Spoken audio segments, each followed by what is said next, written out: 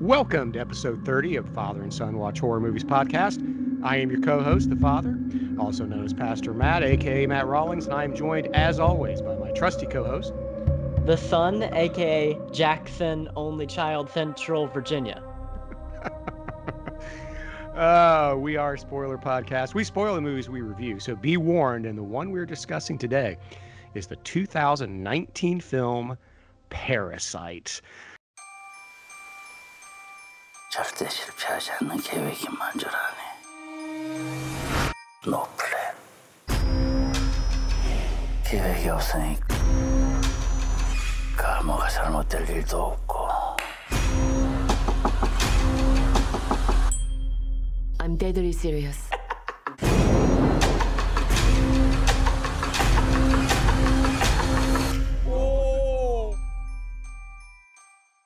All righty. So we are, as we record this, we are a few hours away from the Oscars. Parasite nominated for Best International Film, Best Film.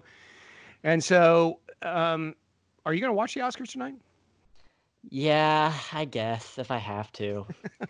No, I am looking forward to it. I am interested to see what they'll do, because there are a few really good picks. Obviously, a few obvious snubs, like Jordan Peele didn't get anything. Midsummer, I don't think, isn't nominated for anything. The White House is only nominated for one award. So I'm kind of disappointed with the Oscars. But we have some good ones, like Marriage Story in there, and we have, obviously, Parasite. So it's exciting to see some things nominated. So I think I'll tune in, but I probably won't watch the boring categories. I don't know if I'm going to sit through all of them, but definitely Best Picture. It doesn't sound like what I'm seeing with the predictions, it doesn't sound like Once Upon a Time in Hollywood's going to do well, which is unfortunate because you and I both really liked it. But yep, absolutely. Oh, I was hoping Tarantino would get Best Director, but I don't think that's going to happen for him this year. No, it looks like it's Sam Mendes year for 1917. So we will see. So when this drops, everyone will know who the winners are. So, all right, let's get that out of the way. We're talking about 2019's Parasite. Mm-hmm. You do not think it's a horror movie? Yeah. Okay. Let me preface this by saying, sure. I the only reason I was taken aback by it not being as horror centric as I thought it would be is because I heard it on so many different horror podcasts, people talking about it, and I was like, oh, so it's like, I heard dark comedy, horror movie, so I'm like, oh, it's a mix of the two. It's a dark comedy drama with one horror scene. I would say 2 horror scenes, maybe 1 horror scene and 1 horror shot that's unconnected from that scene, in the movie. And I would say the rest is kind of a dark comedy, which I'm not ragging on the movie. I still think it was fantastic, and you'll see that reflected in my review and rating. But it definitely is not straight horror in any way, and I think that might be why the Academy is acknowledging it, because it is mostly a drama, and they love those. Yeah, I do categorize it as a horror film, but I completely understand why others don't. It certainly has a lot of dark comedy elements to it, to be sure. But as Dr. Rebecca McKendry from Fangoria and USC, where she teaches horror, she's argued horror is in the eyes of the beholder. I agree with that. I mean, some people are absolutely terrified by The Wizard of Oz. Yeah. It's not a horror movie to me, but I know people that just since they're kids get freaked out by the flying monkeys and everything else. You know, to me, after working for years in Hollywood and then politics and then spending 8 years fundraising with people of means, I can see the horror here. But I can see why others don't. So I consider it a horror movie. I understand why others don't. It was initially marketed in South Korea as a horror movie. Sure. Yeah, and I think that's because there's a big market for that over there. For some reason, it seems like overseas are more accepting of horror as a legitimate genre rather than here in America, where it's kind of looked down upon. Yeah, agreed. That's unfortunate, but it seems to be a Western phenomenon where they look down on horror movies. It's a kind of a European, English, North American thing rather than a South American or Asian thing. Right. Yeah, absolutely. And we see a lot of great horror movies coming out of like Argentina and South Korea. I mean, Train to Busan was getting so much hype in years past, and that was, critically acclaimed over there. So I guess we're seeing a trend that South Korean horror is successful and well made. Yeah, and yeah, there and also The Wailing, which came out of South Korea, which is just absolutely amazing, and out of Mexico with Tigers Are Not Afraid. They're just some great stuff, coming Mhm. out from other overseas. Um, and I think another reason why people were willing to label it horror, along with Bong Joon-ho, who has said that he is perfectly okay with calling it a horror movie. Um, is that, of course, it shares a lot of thematic elements with his horror movie, The Host. Hmm. I Yeah, don't know if I you've haven't. seen that or not. I haven't seen it, but I did read up on it a little bit. I have heard of it. I also have never seen Snowpiercer, which I know a lot of people are going to get angry at me for. Oh, it's a great one. Um, I haven't seen that. I haven't seen Okja yet, but I will see those two movies and maybe The Host. I'll look into seeing that. All right. So it was my number two horror film of the year this year. I stick by it. But I understand why others would just label it largely a black comedy. But you would agree that, especially at the end, it goes full Yeah. horror. Yeah, it is definitely horror, and that garden party scene. I mean, we're a spoiler podcast. We can talk about it. Yeah. The garden party scene is a horror scene, no doubt about it. I mean, it's gruesome, it's freaky. We've got that guy who's been living in the basement with those crazy eyes and the blood all over his face, Yeah. from smashing Kevin's head with that scholar rock. But he I mean, when he's running at him at Jessica with that knife, or I guess that's not a real name, that's her made up con man name. I was like, okay, so this is where the horror comes in. But then after that scene, we kind of step back and we get more of a psychological horror with the Right. ending, which is like very depressing and bleak, and almost reminded me of Hereditary, like the earlier parts of Hereditary, with this Right. feeling of loss and denial, which is kind of a theme that we've been seeing through the 2010s and now into the 2020s, with horror films. So that was interesting. But for me, mostly it was a black comedy drama, and a lot of the comedy just basically comes with how stupid these rich people are, and how the poor family, the Kim family, is outsmarting the Park family by doing the simplest stuff. I mean, they're basically conning them out of, I mean, so much time and effort. They're firing all the people that work for them so they can weasel themselves in, and the Park family is just like thinking this is all they're doing. They have no idea. So that's where the black comedy comes in. This is also a social commentary in the same way that Get Out is. And that is actually an interesting parallel, I think, between Get Out and Parasite, because they're both social commentaries, black comedies, and horror movies near the end. So kind of an interesting parallel, and I'm interested to see where that theme kind of goes on as we go into the future. Yeah, absolutely. And we'll talk more about that theme in a minute. But I guess I felt comfortable calling it a horror film in a year that most people, a lot of people anyway, are calling The Joker a horror film. Yeah, um, that's something I have problems with. I mean, I love Day of the Dead, right? But Right. Joker was his number one horror movie of 2019. And I loved Joker. I gave it, I think, a 4 out of 5 stars on Letterboxd. But it isn't a horror movie. It's I guess it's a horror movie in the same way Taxi Driver is. Parasite is much more horror film than Joker, I think. And I will support people who say Parasite is a horror movie, but I can't stand by Joker being a horror movie. Okay. All right. Well, I actually haven't seen it yet, so I need to see it, but I just haven't had time. But let's talk about what you thought of Parasite as a whole, as a film, as an aspiring filmmaker. And you Mhm. just saw this, what, yesterday? Yep, yesterday. So, for people who haven't read your Letterboxd review, what's your just overall, thoughts on Parasite? Well, I liked it. I think that's obvious. I loved it. In fact, I would go so far as to say that.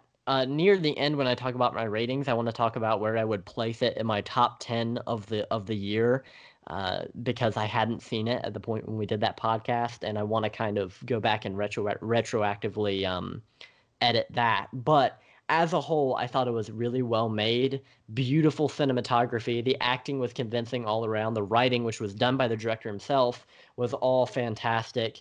And the editing, I think, was one of the things that a lot of people weren't mentioning, but it was fantastic. Especially, I watched this one video essay about the montage scene where the family, the Kim family, is trying to get the housekeeper fired, by making it look like she has TB of all things. So Right. that whole scene, 4 minutes long, so beautifully edited, no fat at all. Everything it does sets up something that happens later in the montage, and it delivers the entire meaning of the film almost concisely in those 4 minutes. So the editing is a really key feature here, I think. It's not that long. It's about 2 hours and 7 minutes, but it really flew past for me.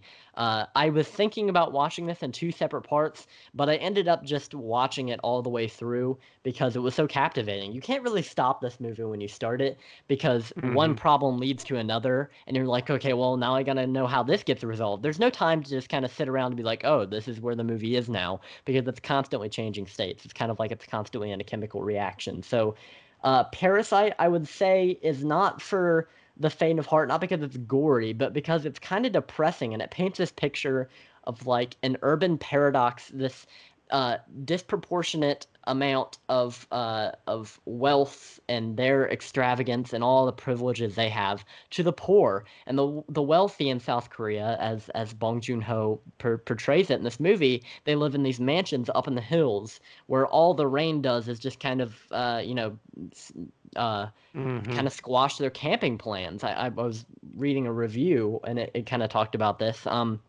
And the poor who live in these semi-basements, I mean, they're essentially living underground. They get all flooded with sewage water from the rich up above the in the hills. So it's kind of painting this picture of resentment between the poor and the rich, and the poor thinking, I'm due this. I'm whatever means I need to use to get wealth and power. I need to use them because I'm not going to get a chance otherwise. So it's a social commentary in that way.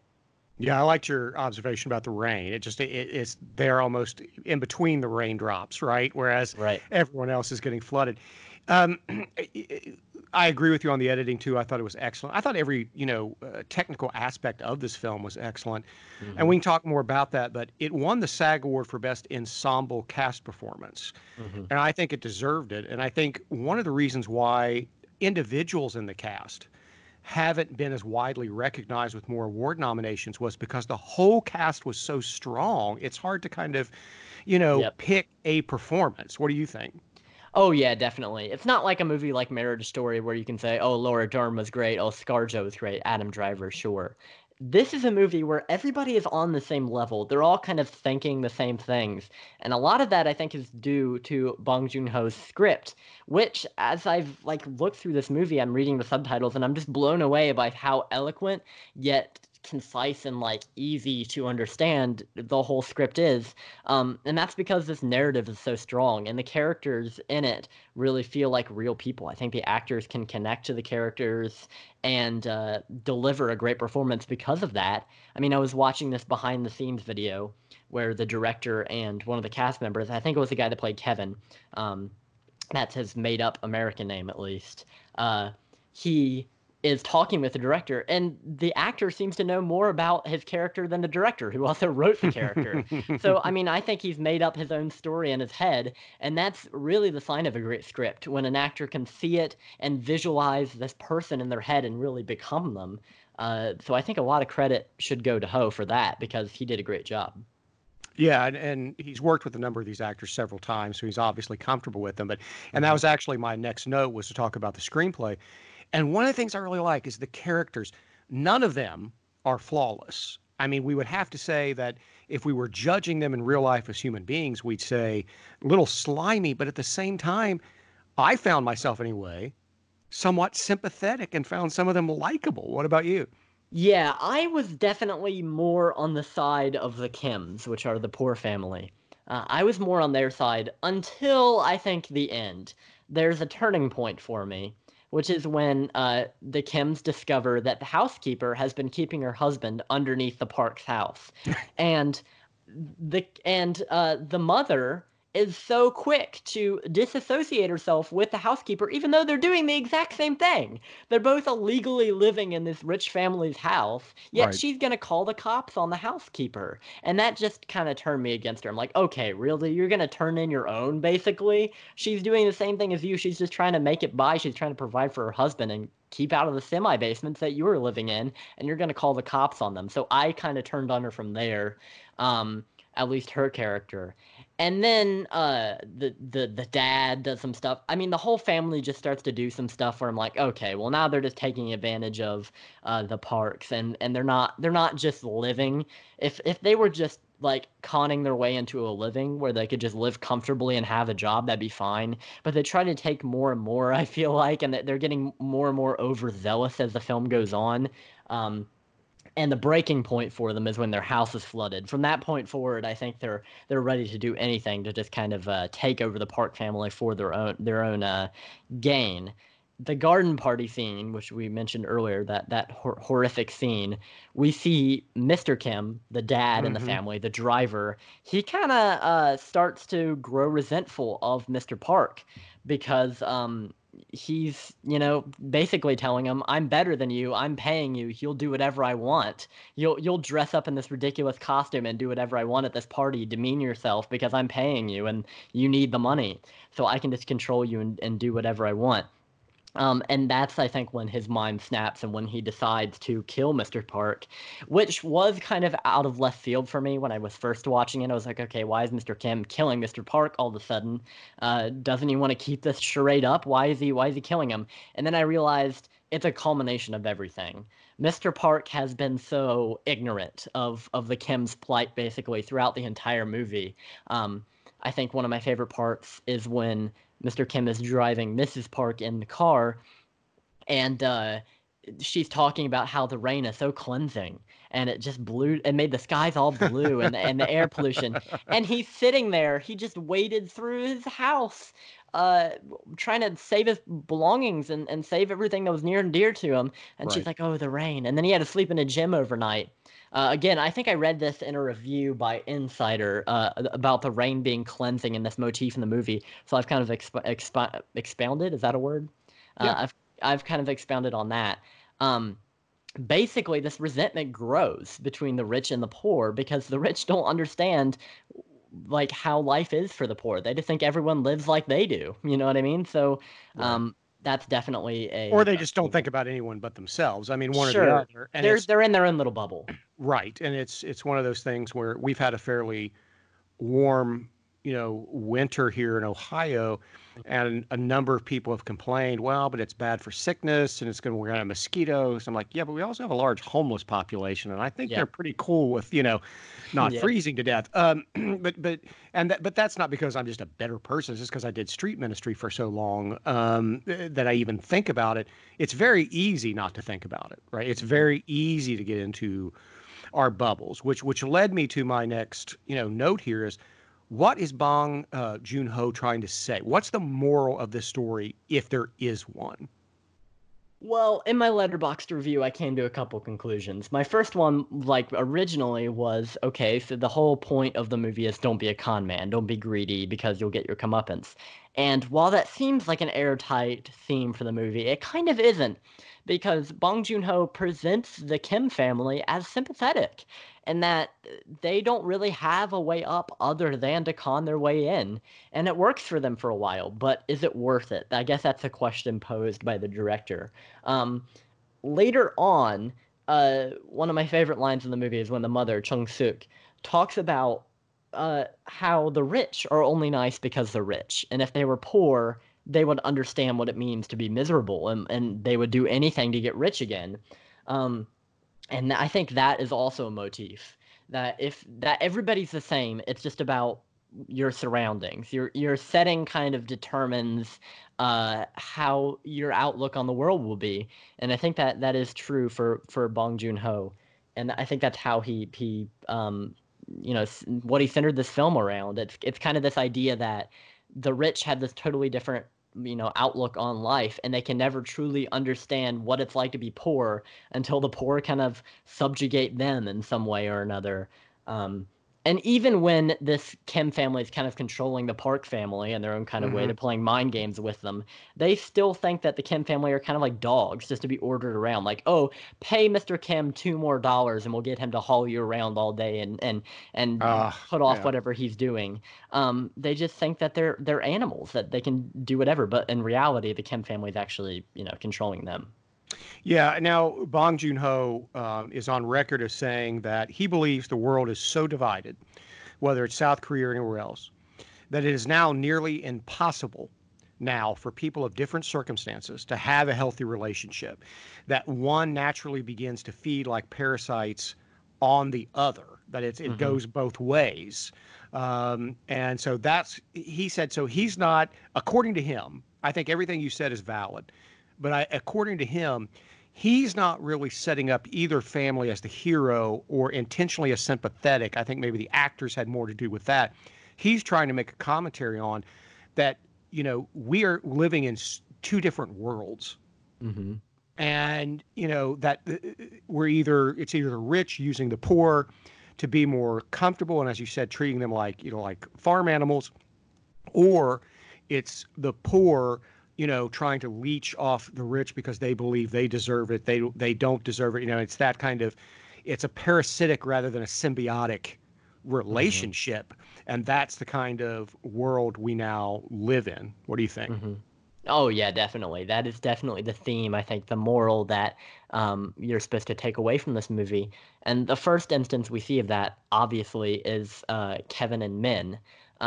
His friend trusts Kevin, and I need to pull up his real name. I don't know. That's just what they call him because when he's conning his way in as a tutor. But Min trusts Kevin with his student because he wouldn't try anything, he's too below these people to even attempt anything. He trusts him, unlike his colleagues at college who are on his level financially. And the irony is that the tutor right is also trying to get in with the family and try to marry the daughter. Yeah, exactly. And we see Kevin actually mirror Min later on. I mean, at the beginning, Min says, when I get back from the summer, I'm going to ask her to be my girlfriend. And then Kevin says the exact same thing later on, almost like he's falling into this character. He's actually becoming this person. But it's parasitic between Min and Kevin as well, because not only is Min, he only trusts Kevin because he's poor and he won't try anything. Kevin is seeing this as an in. He sees this as an absolute win. So he's hesitant at first because he's not sure what it entails. But then once he knows it's possible, he's ready to recommend his whole family for hire there and kind of weasel them in. And it wouldn't be possible for Min, but he's completely forgotten. Like kind of halfway through the movie, we see that as Kevin makes a move on his young tutor. So, or is what do you call a student of a tutor? Like a 2D? A 2D. I think a student is just fine. Yeah, well, that's the first instance we see that. I think that's the most concise. But yeah, every character is basically feeding off of each other in some way or another. Right. Now, the filmmaker, Bong Joon-ho, is a big Hitchcock fan. Yeah, we see Hitchcock in this movie. Yes. He pays homage to the master of suspense throughout the movie, including the voyeur scenes, which of course Hitchcock was big on. People looking on others, the prominence of stairs, which Hitchcock was big on. Oh yeah, definitely. And if you look closely, the family has what? A Hitchcock collection, either Blu-ray or DVD. I couldn't see. Yeah. Yeah, they had that whole wall full of like DVDs and Blu-rays. That was pretty awesome. I wish I had that. Just I think they had like leather just binders. About do. You're about ready to have to move out of your room. Yeah, I do actually. I'm gonna need to buy another IKEA bookshelf because I do have about 50 movies that aren't fitting on the bookshelf right now. But I'm afraid to do that because that's a big commitment. Once I get a new shelf, I won't stop until I fill that one up, and then I'll have more excess that I'll have to get another shelf. So it'll just turn into a whole thing. So right now it's just sitting on top of my shelf, kind of ramshackle, but whatever. Yeah, I'm gonna have to get a third job just to pay for what Shout Factory does to me. Yeah, exactly. But you love them.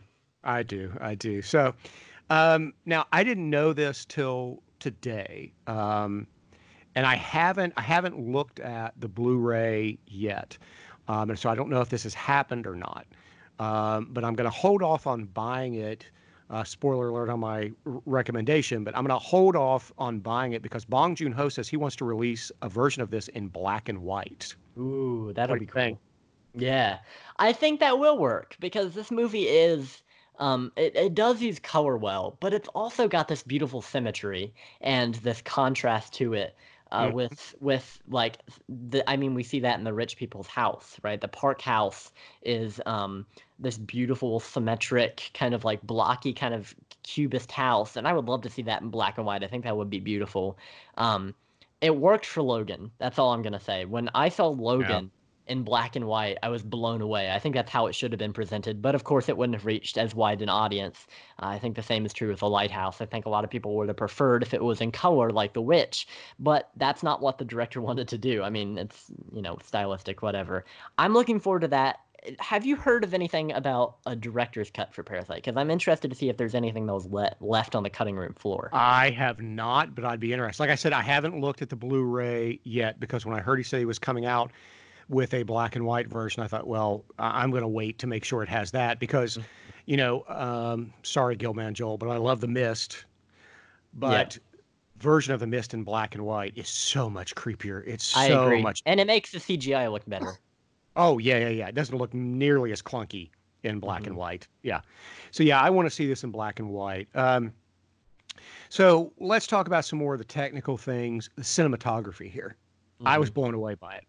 Beautiful. Yeah, I mean, the camera is almost like a character of its own, and I know you hear a lot of reviewers say it, but it is really present in this movie, and that it depends on what the scene is, like how the camera acts. If it's a really slow plotting scene, the camera slowly moves and zooms, and it's this extremely wide-angle lens. But then when there's something frantic happening, like, I don't know, the family's coming home in 8 minutes, and they have to clean up this huge mess, and these two people that they've just discovered, the camera is really tight in, and it's really jarring and frantic. So the cinematography really works to the benefit of this movie. It's beautiful. I think it should have been nominated. If it's not, it should have been nominated for cinematography because I think it's on par with The Lighthouse, if not better. Yeah, and you mentioned the wide angle shots. Bong Joon-ho said he did that on purpose. Because, he wanted as many people, especially when he had shots, because there are very few shots in this film of just one person. Right. And mostly at the beginning and the end with Kevin on his phone. Right. It's a lot of it is that, trying to get as many people in the shot as well, because the family's in a lot of shots together. Right. I mean, it's just, and he wanted that. Right. Yeah, it really populates this. Like, the house is so big, it would feel empty and desolate. But when you have this, like, these action-packed kind of frantic scenes, you want as many people racing to and fro as possible. I think the best example of fitting as many people in a scene as possible is when the housekeeper, the old housekeeper, is trying to come up the stairs and warn the mother of the Park family that the Kims are all part of the same family. All these people working for them are part of the same family, and the mother walks over, kicks the housekeeper down the stairs. Then you can see the husband of the Kim family in the stairs dragging the body away while the mother of the Park family walks in. And it's like 5 people on screen just mixing in and out, and your eyes are racing across the thing trying to figure out what's going to go. And I think he did that on purpose just to kind of give you a fly on the wall perspective of this whole thing, where it's easy to see how if you were a member of the Park family, you wouldn't see any of this happening because they're so quick and efficient at getting all this stuff cleaned up and out of the way that, if you're this gullible rich person, you're not going to notice any of it because it's not your concern. Well, I also think he wanted to show the groups as kind of one as much as he could, don't you think? Yeah, definitely. And that definitely ties in. I mean, I saw a poster design. I think it's the South Korean poster design, where it's almost a reference to It. I mean, not It, Us. In that you have the Park family up top, and then their mirror image of the Kim family, almost like what the Park family could have been were they not so financially, lucky, so well off. So there is a lot of juxtaposing. I mean, even when we cut from the slums in South Korea to these, like, basically the Beverly Hills of the area, it's jarring. I mean, it's so clean up there. There's shrubbery. And then the only plants we ever see down in the slums are being peed on by a drunk homeless guy. Yeah. So I do like that juxtaposition. It's really interesting. Well, you brought up the cinematographer, whether it was nominated for an Academy Award. It was not. It was nominated for Best Picture. It's been nominated for Best Director, Best International Feature Film, Best Original Screenplay, Best Production Design, and Best Film Editing. Yeah, I think it deserves definitely editing, Best International. I'm like I said earlier, I'm rooting for Quentin Tarantino for Best Director, but it does deserve that in screenplay, I think, in some ways. But I hope this movie going forth, even past the Oscar season, will be acknowledged by critics because I think it will stand the test of time. I mean, the social commentary isn't something that's only relevant to this time, 2019. It's something that's existed since the Middle Ages. I mean, this disproportionate amount of people, you've got like the famous phrase to describe them as the 1%. But it's true in this movie, the way it's portrayed, and that absolutely. The Parks are living in this castle essentially. So it's relevant, stretching across decades, and I think it'll stay that way. Now, according to everything I've read, and some people say this is an outside shot at winning Best Picture tonight behind 1917. And according to IMDb, this is the first South Korean film to be nominated for Best Picture at an Academy Award. Yeah, I heard that. I'm not so sure to win. I think 1917 obviously is a kind of an Oscar bait film. I mean, it's a war movie, a war drama. They love those. An epic. But yeah, exactly. Epics and with a gimmick and drama. They do love those. But Parasite even if it doesn't win Best Picture, I think a lot of people will know it as Best Picture in their hearts because I'm seeing a lot of people who usually aren't in the horror genre or even don't appreciate international films praising this movie just because it appeals to everybody. Even if you don't usually like these kinds of movies, it sucks you in right away. I mean, it really reels you in with the story. It's very infectious and easy to follow, and you find yourself kind of warring with your own emotions as you go through the movie, trying to figure out who you sympathize with. Because it's not clear cut, like you mentioned earlier. It's not like a classic good and evil tale. It's more like muddy, kind of chaotic good, chaotic neutral. There's lots of different mixes of thematic elements, but I'm interested to see what the wider populace thinks of it. I mean, obviously, not that many people, like in the general movie-going population, are going to be talking about this. I haven't heard a single person at my school talk about Parasite, but I'm going to change that pretty soon. I got to spread that around because it is something people appreciate. It's, last I checked, it had made over $130 million worldwide, but only made about 30 million here. Yeah. So it is a huge hit because it was made for between 11 and 13 million. So that's a huge hit.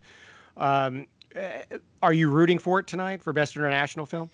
Yes, definitely. That's my pick for Best International Film. I haven't seen like Honeyland or any of those films. I'm really behind on 2019's like movies outside of horror, but I think it is my pick for Best International, Best Editing, maybe Best Original Screenplay, perhaps. Though I'm not sure what else are in those categories, what other movies. But I'm really hoping for it to get recognized and for the cast and crew to stand up there and kind of, say, hey, horror can be done well, and for people to appreciate it, even though they're going to call it not horror, like we saw with Get Out, and they're going to call it a thriller, a drama. It can be recognized. Yeah. And before we go to our ratings and recommendations, what did you think of the score? The score is one of the things I actually noticed the least, and I think that's a good thing. Because when a score is good, it works to propel the action, to propel the narrative and the editing, but it doesn't draw too much attention to itself. And one of the pieces I did notice was a classical kind of piece in the montage scene. And the reason it stood out to me is because it was kind of quick paced and upbeat, happy almost. And what was happening was not happy. I mean, they were getting this housekeeper who had worked there for like 50 years fired by accusing her of being infected with tuberculosis. So not a happy scene, but it was almost presented from the Kim family's perspective. So I think that's one of the wonders of movie music, is that it can really change your views on what's happening. Right. So the Go ahead. score, this score was one of the things I noticed the least. I'm sure it was masterful, and if I look back on the movie and I like took another rewatch of it and tried to listen out for it, I'm sure I can notice lots of masterful things, but I didn't notice that much on my first viewing.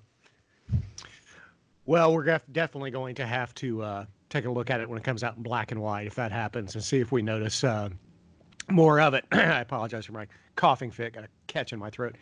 So Hopefully you don't have to sprinkle hot sauce into your tissues there. I didn't know anybody was allergic to peaches either. Yeah, well, I never heard of that either. Why specifically peaches and not like other fruits? That came from what I read on IMDb, that Bong Joon-ho had a friend who's allergic to peaches, so he put that in there Really? for that reason, yeah. Well, there you go. Horror speaking to real life. It's applicable in Yeah. all kind of realms of learning. I didn't know such a thing existed, but Yeah, now you do. all right. So what else do you want to talk about when it comes to Parasite?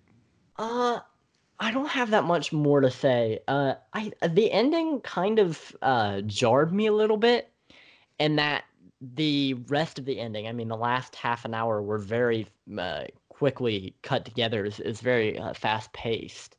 And then the ending kind of took a step back and was really slow and methodical, bleak and depressing. And I'm wondering what you thought of that, because I was kind of left wanting on my first viewing. I did actually rewatch just the ending because I wanted to see if it made more sense if I just rewatched it, really zoned into the ending. But it kind of came out of left field for me, like tonally. And that we had just come from a horror scene. Then he wakes up from a coma, and everything's just slow moving, almost wrapping everything up. It was really bleak, and there really is no resolution. I mean, they started in this semi basement, and they were all together, and they end in the semi basement with one dead and one trapped inside a house. So they're worse off than they began. I guess it's kind of driving home the idea that don't con, it's going to cost you. But I was wondering what you thought of that. You know what? On my initial viewing, when I put it on Letterboxd, I said that I didn't think it stuck the landing. The more I think about it, I'm not so sure. And again, I read a blurb from Bong Joon-ho who said, well, he understands that he's been criticized for the ending. Mm-hmm. But he said that, look, he said when he was writing, he said, that's a realistic ending. He Sure. said, let's face it. Otherwise, it would be movie magic to take it in another direction. This is a realistic ending, and that's why he stuck with it. And he thinks that to do otherwise would have muted his commentary on what was going on. Yeah, I can see that, and it is realistic, but I would say a lot of the movie isn't realistic. It kind of took me out of it, but then when I look back on it, it was poetic in a way. It was kind of beautiful. I think what I wrote in my letterbox saying was that it was hard to be ripped away from this world that I lived in for over 2 hours, kind of sympathizing with these characters along with the ride. Then I was ripped out of it with this really bleak ending and just like a promise of possible hope in the future.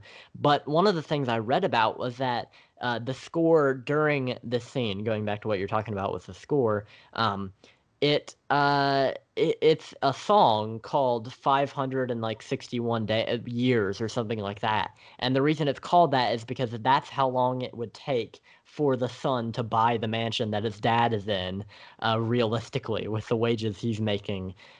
So it's not happening anytime soon, basically, is what the score is subliminally trying to tell us. Right. Don't think that this is all going to be resolved in a little bow, like Kevin hopes it will be. He says, I'm going to come and I'm going to buy the mansion and everything's going to be great. You're just going to have to walk up those stairs, but it's not going to turn out like that for the Kim family. Yeah, it's almost like the father at the end is almost consigned to a type of purgatory. Mm-hmm. Yeah, and I also read I think it was a YouTube comment actually on the trailer for Parasite, saying that it was almost like the father had traded places with the husband of the housekeeper, and that he was now living underneath this house. He had wanted to live in this house. He had been aspiring to live in a house like that, and now he was in a house like that, but it cost him his freedom. He couldn't leave it, and Right. I think he came to realize that it's not about living in a fancy house. It's about, living in it with people you love. Right. All right. So, what do you rate Parasite, and what's your recommendation? I would call this a 9 out of 10. Okay. Which is so recently on my Letterboxd, I've been doing reviews based on objective rating and enjoyment value. I think since my Letterboxd review, I would say I'd probably place it objectively at a 9 out of 10, but enjoyment value at a 9.5 out of 10 because the narrative Mm. is so strong. Mm-hmm. As far as my recommendation would go, I rented it. Obviously, you rented it for me because I saw it was on Prime, which was very exciting to me. I mean, it's so quick. It had just gone out of theaters less than a month ago. Um, and I watched it that night and then the morning after. Um, I would say high priority rental or buy once the black and white or director's cut, whatever comes first, comes out, Right. so that you can experience it in whatever way the director thinks you should. Because it was a strong movie, but I'm wondering if he had full creative control of a release, just what he would do with that. So I would call it a high priority rental for now. If you see something that intrigues you, go ahead and buy it. Yeah, I haven't seen it since I saw it in the theater back in November when I was in Kansas City. I saw it there, fell in love with it. I've thought about it a lot since then, and I went back, looked at my Letterboxd review on it. I gave it a 10 out of 10. Mm-hmm. I stick by it. I think it's a masterpiece with legs. I think this is a movie people are going to be talking about for a long time. I think it could open up more films coming from South Korea to get wider notice in the United States as they deserve. So I call it a buy, though. I'm with you. If there's a possibility we're going to get a director's cut or a black and white or both, I'm going to wait for that. That's what I want. So, but if you haven't seen it, which I'm sure you have, if you got through the spoiler review or you don't care, I'm telling you, you should care. You need Mm-hmm. to see Parasite. Yes, definitely. And I just want to talk about one more thing before we finish, not about the movie itself, but just about kind of a correction of sorts. And that I made my top 10 list of 2019 without seeing Parasite, which is a major oversight on my part. Just kind of, one of the things that fell through the cracks. And I want to talk about where it would land on my list because it landed very high on yours, second place. Yep. And I think that's where it's going to rest for me as well. Second place, Wow. right beneath the lighthouse. I think the lighthouse edges it out just because I just loved that story so much. I mean, the two wikis just kind of going crazy. It was so entertaining to watch. But Parasite, I think, it's definitely actually more appealing to a wider audience, and for that I have to praise it because it's going to draw more people into the slight horror, social commentary, drama kind of territory rather than something like The Lighthouse would, where you really have to be a film buff to sit through that entire thing. So I think it's going to be number 2 on my list of my top 10 of 2019. That's a little bit of a reduction and redaction from my list. So there you go. I don't blame you. It's like I said, it's 2 for me, 2 for you. It's a great film. I don't know if you saw this or not. The Fangoria Chainsaw Awards dropped. Mm-hmm. Yeah, I voted on that, but I haven't seen the results yet. Well, I'm very proud of the horror community, even though they snubbed us for Best Picture. Best Picture was Midsommar. Mm-hmm. Okay, that scored very high on my 2019 list. I was impressed by that because usually horror fans who subscribe to Fangoria are usually not their cup of tea. But hey, Yeah, I'm proud of you guys, because I had some problems with Midsommar, but I did love it. It Sure. made my top 10 list. Mhm. It was also, I think, snubbed by the Oscars. I think Midsommar, Us, The Lighthouse are superior to a lot of films that got nominated this year. To be honest, I mean, I liked Marriage Story a lot.